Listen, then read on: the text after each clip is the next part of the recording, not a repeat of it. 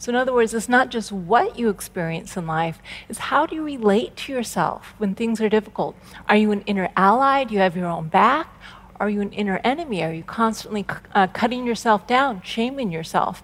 That's Dr. Kristen Neff, and this is the Depression Detox Show.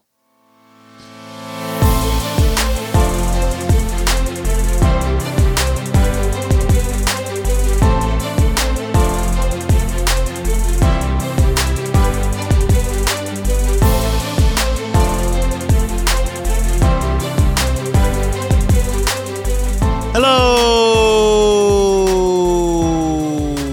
and welcome back to the Depression Detox Show, where we share ideas and stories to help you live a happier life. I am your host, Malik Josephs. Happy Wednesday. Appreciate you tuning in with me today as we have yet another returning speaker making her way back to the show.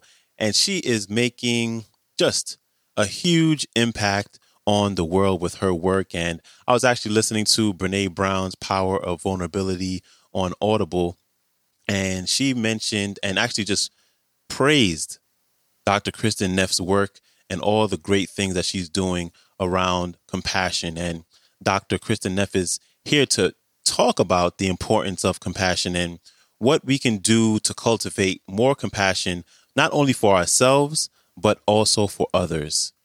So, without further ado, here's Dr. Kristen Neff. Enjoy.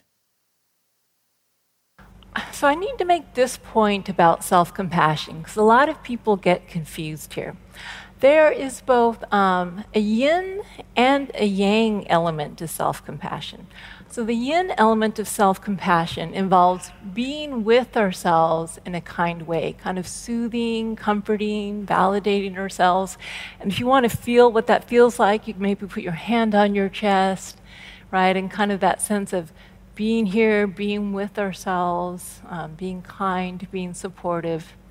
But people often forget that there is also a yang and action element to self-compassion that involves acting in the world, protecting, providing, motivating ourselves to make needed changes, right?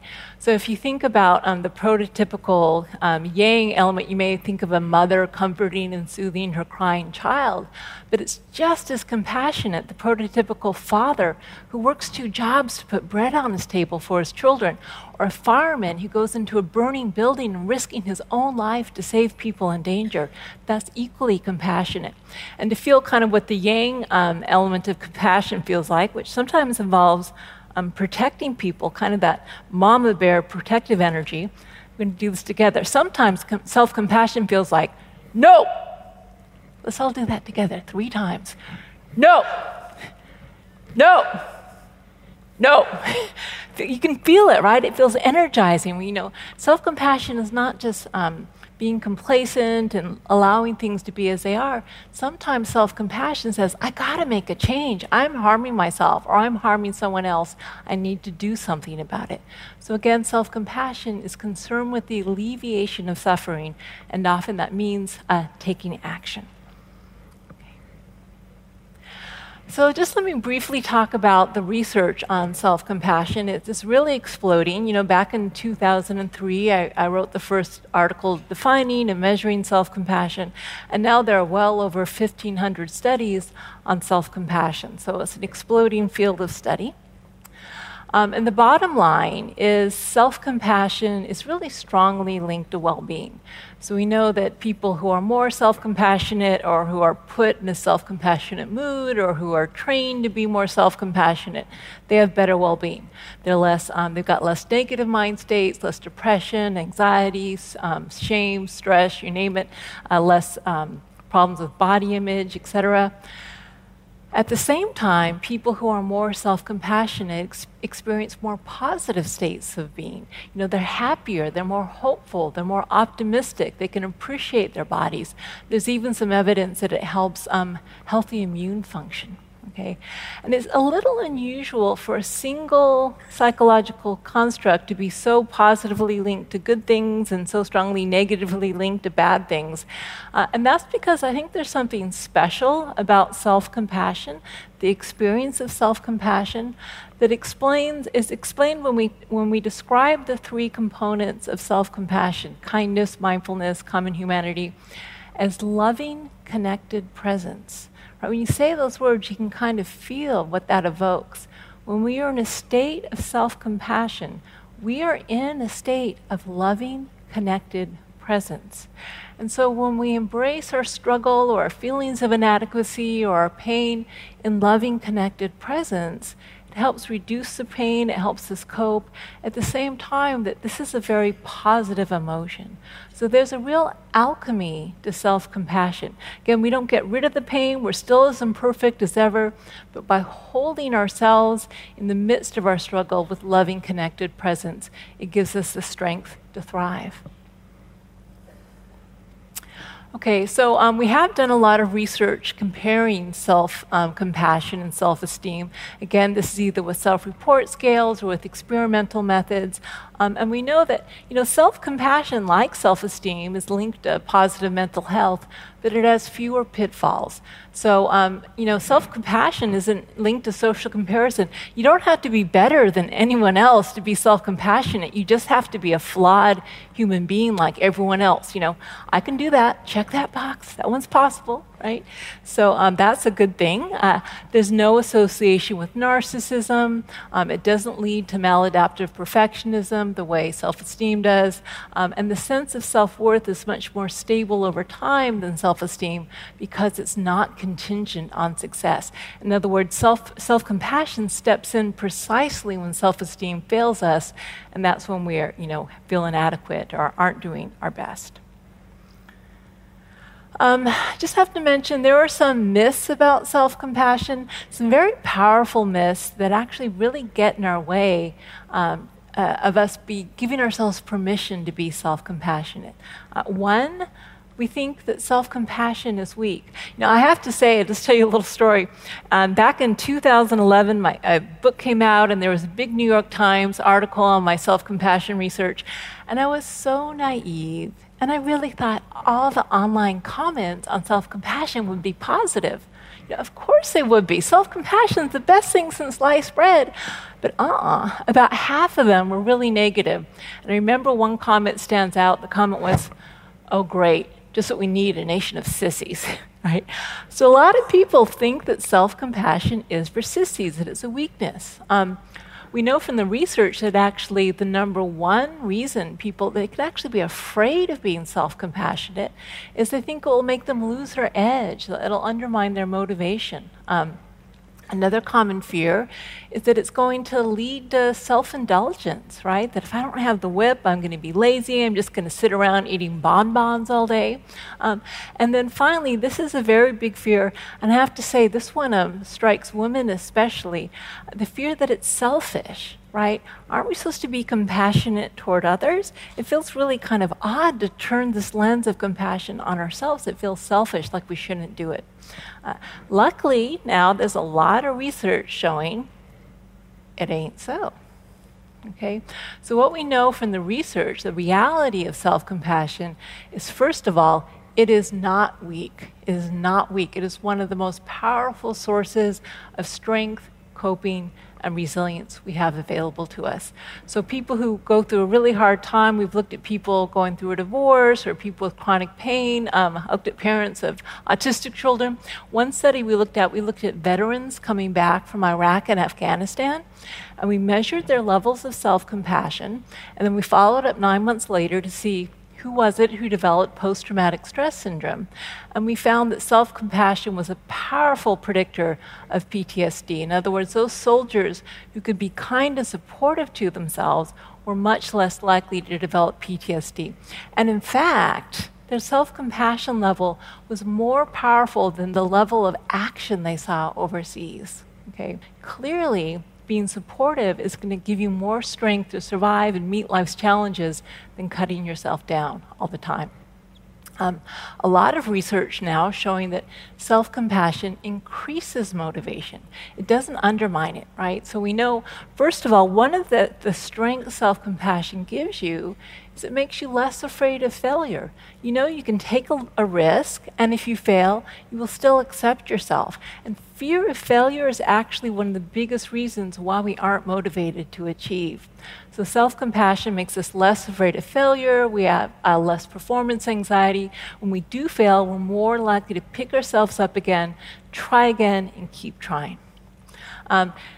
It's not linked to self-indulgence, just the opposite. Self-compassionate people, they take better care of themselves, they exercise more, they go to the doctor more often, they're more likely to practice safe sex. Again, an example would be like a parent who cares about their child. They aren't going to indulge their child and let them eat whatever they want and stay up all night, right? A caring parent says, no, you got to eat your vegetables. You got to go to bed on time because I care about you and I want you to be well. The same thing with ourselves. And then finally, a big fear of self-compassion is, again that it's selfish. What we know from the research is self-compassion really enhances interpersonal relationships. In fact, I don't know if any of you maybe are on the dating market. Maybe you're signed up with one of these online dating programs and you're deciding who to meet for coffee. I have a tip. Send your potential coffee mate to my website, www.selfcompassion.org. Have them take my self-compassion scale and get their score. Before you meet for coffee, get their score. Because what we know is that people who score higher in self-compassion are described by their partners as being more caring, more intimate, more loving, less controlling. They tend to compromise more often. So in other words, when you give yourself what you need, when you give yourself this resource of kindness and support and understanding, you actually have more to give to others. There's another reason that I've really seen in my personal life for why self-compassion is not selfish. And that's partly the way the human brain is constructed, okay? So the human brain is largely designed for the ability to empathetically resonate with the emotions of others. We have a specialized neurons called mirror neurons that help us just read the emotions of others. A large part of the real estate of the brain is actually devoted to feeling what other people are feeling, okay? So what does this mean? That means that the mental state that we cultivate is picked up on by others. So think about it, if you're going or walking around feeling inadequate, feeling full of shame, feeling like you hate yourself, every single person you come in contact with is feeling that. They're feeling that shame, they're feeling that frustration. But when you walk around in a state of loving, connected presence, other people are able to feel your loving, connected presence, and it helps them as well, okay? So basically, our state of mind impacts everyone we come into contact with. And again, I'm going to tell another Rowan story. This is how I really know that this works because, some people say autistic people, they lack the ability to empathetically resonate with others. That's not the case with Rowan. He was always very, very sensitive. And I remember often what would happen, especially when he was younger, one of the issues with autism is very sensitive to sensory input, and he would tantrum at the drop of a hat for no discernible reason. And I remember one time, actually, I was on an airplane with him. We were doing an overseas flight, and it was that point in the flight when they turn the lights down, and everyone's hoping to get a little sleep. And for some reason, that change in the lighting set Rowan off, okay? And he went into a full-on screaming, flailing tantrum on the plane. He's about 5 years old at the time, big kid, and what it felt like to me is every person in the plane was going, oh my God, why can't that mother control her kid? What's wrong with that kid? I mean, they were actually probably more compassionate than I realized, but that was what was going through my mind. And I felt really bad also. I was disturbing all these people. They wanted to sleep. So I thought, okay, what am I going to do? What are my options? I know, I have a brilliant idea. I'll take him to the bathroom, and we'll go in there, I'll let him tantrum in there, and maybe it'll muffle his cries. Okay, so imagine me going down the aisle of the plane, kid flailing, screaming, tantruming, excuse me, sorry, autistic, coming through. We get to the little space outside the toilet, which was, of course, occupied, because the lesson life was wanting to teach me was not like how to avoid the tantrum, it was how to cope with the tantrum. So we're outside this little space in the bathroom, and I had no options. There was nothing I could do. There was nothing I could do to control Rowan or to control the situation. But what I did have was my self-compassion practice, right? So what I did is I made sure Rowan was safe and, that he wasn't harming himself. But I spent about 95% of my energy on myself. I, soothed and comforted myself. I'm so sorry, darling. This is so hard for you. I'm here for you. I didn't say that out loud. It looked bad enough that I was rocking and holding my chest, but I didn't really care, I was just really rocking and holding my chest. I'm so sorry. And then what happened, not only did it give me the ability to cope, I noticed that as soon as I was able to calm myself down, Rowan calmed down. And I saw this over and over again in our relationship. Let's face it, some days I wasn't able to do that. Some days I would feel frustrated or I'd blame myself. Is it something I did? I forgot to give him protein that morning. That must be it. And when I started self-blaming or getting agitated, Rowan would ramp up. Right? He would get more extreme in his behavior. But the more I could calm and soothe myself, again, embody the state of loving, connected presence, the more Rowan would feel it, okay? So really, especially for caregivers, people who think it's selfish to be self-compassionate, it's really not. It's actually one of the kindest things you can do for other people. Big thanks to Dr. Kristen Neff for stopping by. You can connect with her by visiting her website, selfcompassion.org. You can follow her on Twitter at Dr. Kristen Neff and check out her newest book, which just was released a few months ago. It is entitled Fierce Self-Compassion: How Women Can Harness Kindness to Speak Up, Claim Their Power, and Thrive. And if you like this clip, I'll have a link to the entire talk as well as all the links to connect with her and all the amazing work that she is doing. They will all be in the show description. And also, if you'd like to hear another talk with Dr. Kristen Neff, you can go back to episode, hold on one second, I wrote it down. Episode number 80. That's the last time that she was featured on the show. So you can go and check that one out. And lastly, don't forget to follow the show, share it, or leave a rating and review on Apple Podcasts and Spotify Podcasts. As always, I greatly appreciate you for it. And also, if you liked, you can email me directly at mj@depressiondetoxshow.com and share your biggest challenge or struggle that you currently are facing with your mental health, whether that be anxiety, depression, overwhelm, whatever comes to your mind. And I just love to hear from you. And in doing this, it helps me better serve you with better content for the show, find better speakers, better topics, and possibly create some resources that can help you as well. So I read all the emails. I look forward to hearing from you, and I'll get back to you as soon as I possibly can. And that is a wrap for me. I hope you have a wonderful rest of your day, and I'll see you back here Friday. So until then, stay strong. Later.